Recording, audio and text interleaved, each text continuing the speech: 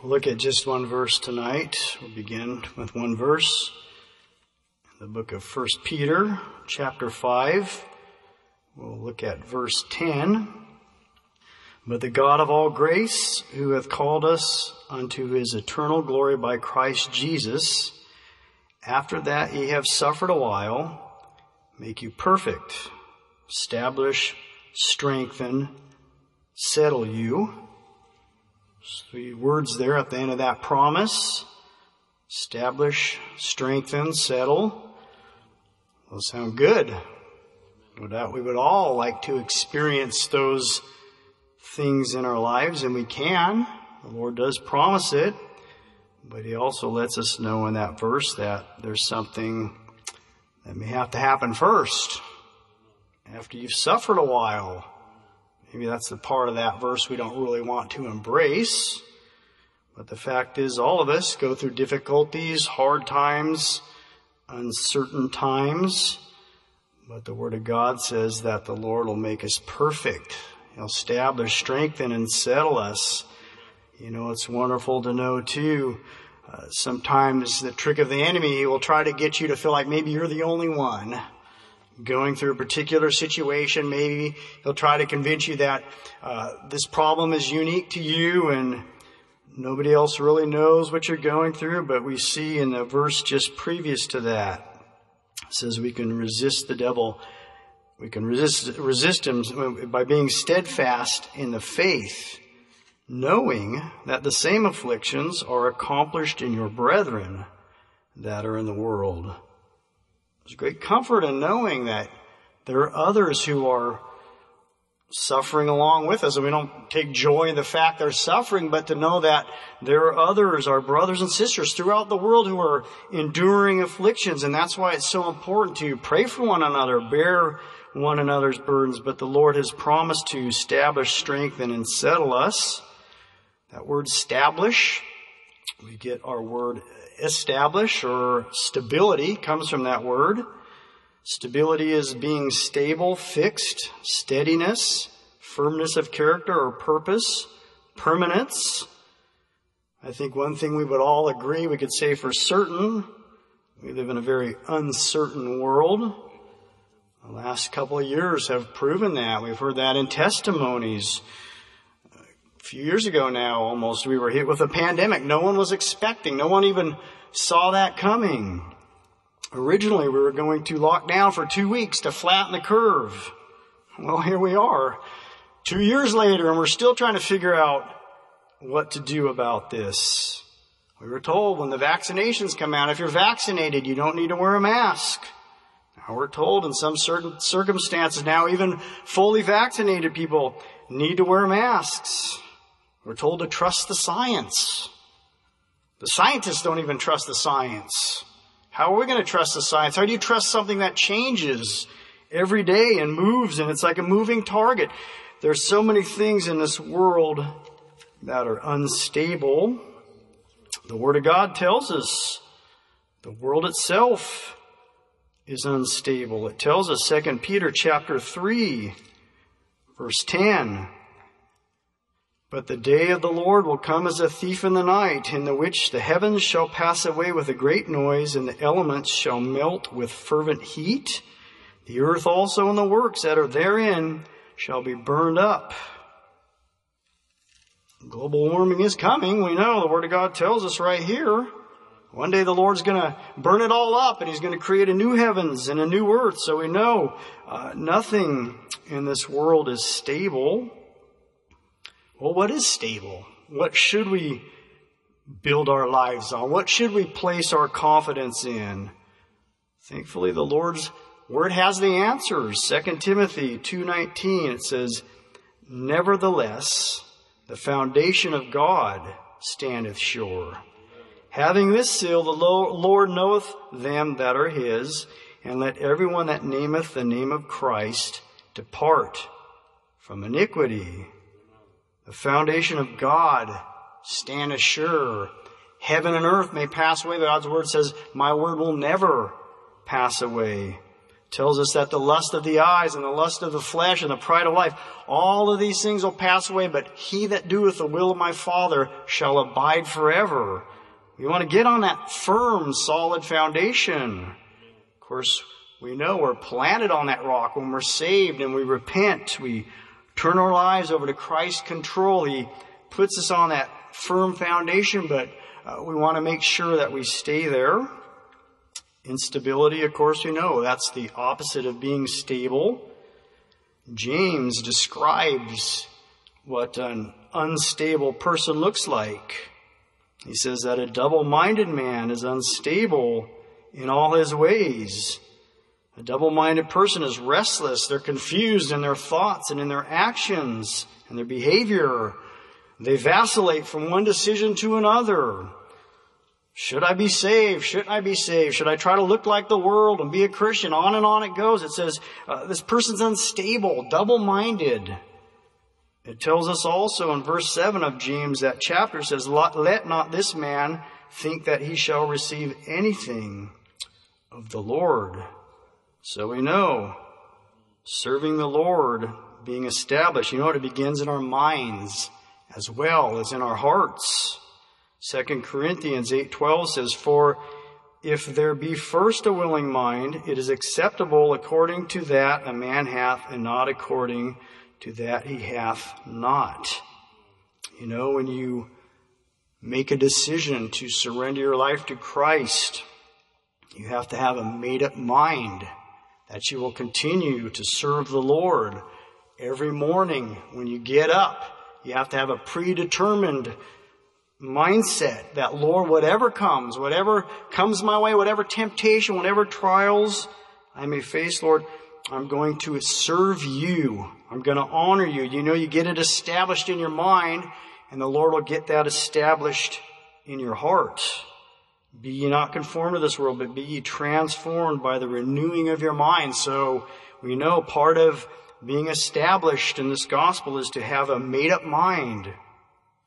The Word of God tells us after we're established, after we've made up our mind to serve the Lord, it says that the Lord will strengthen us. Job 17:9 says, the righteous shall also hold on his way, and he that hath clean hands shall be stronger and stronger. When you're saved, you want to determine to live for the Lord. Do you remember the first time you ever took a stand for the Lord? I remember it well. I was 14. I'd been saved for a little while. And there were times I didn't know how the Lord was going to even keep me through a day, but I determined, and I would tell the Lord, Lord, no matter what happens, I'm going to hold on to you. Well, a few months later, I had a chance to prove that, and I happened to be by myself, and a couple of those old friends that I used to run around with, they had heard I'd gotten saved, so they kind of gathered around me, and they began to taunt me, and they began to kind of ridicule me, and, oh, now you're one of the sheep. Oh, God bless you. How wonderful. And I could feel my resolve starting to weaken, but I remember I felt the Lord right next to me, just saying, just hold on, just hold on. And I remember praying in my mind, Lord, I'm going to serve you. I'm going to serve you. Well, they got tired of it, and after a few minutes, it wasn't any fun to them. They left, but I remember feeling, Lord, I just won my first victory. God had helped me. God had strengthened me. That was a testimony to me. Hebrews 12, verse 2 and 3, it says we can look unto Jesus, the author and finisher of our faith. The Lord doesn't just get you started in this race and leave you on your own. When you're feeling discouraged, it says to look to the Lord, that author, that finisher of our faith.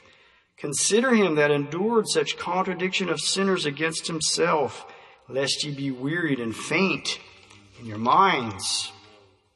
Think about the Lord. Think about what he did for us on that cross, that price he paid so we could have victory.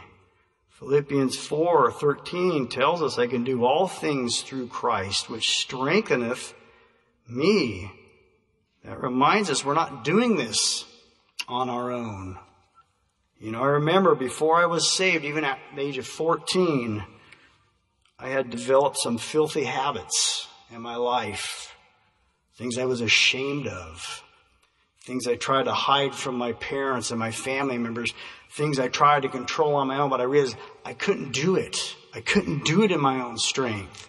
But I'll never forget the day the Lord saved me. In a moment, those desires were completely changed. The Lord transformed me. I didn't have to try. The Lord just put it in my heart. The Lord will strengthen us. We can do all things through Christ, which strengthens us. You know, when you call on Christ, you're tapping the most powerful resource in the whole universe. It's like Hunter said, you're talking to the creator of the universe. God will help you. It's God before us. Who can be against us? So the Lord can establish and strengthen us. And the Lord wants to settle us. That word settle means to be fixed or resolved, to establish or secure permanently.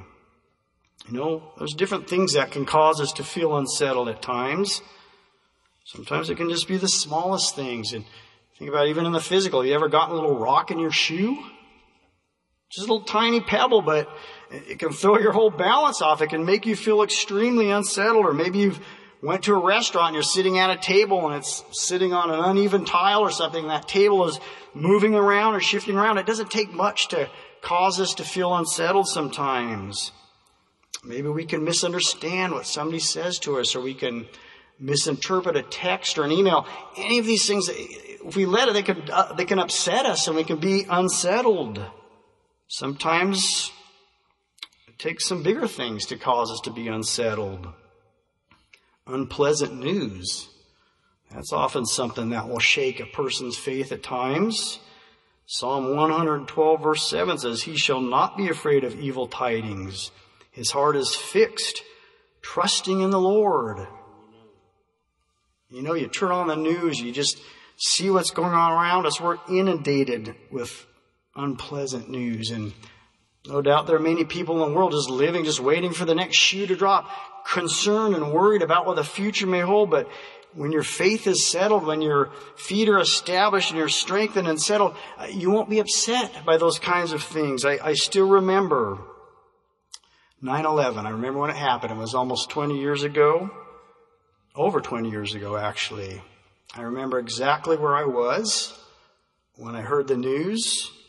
It was early that morning, and I remember I was pulling up to a school site. I was doing some air conditioning on a school, and as I got out of the work truck there and I walked onto the campus, all of the classrooms had the television on, and that news was coming across the airways there, and a lot of the students had been sent home, and there was just a feeling of panic. And I remember specifically as I was walking across that campus, one of the maintenance men saw me, and he came up to me, and he was almost frantic.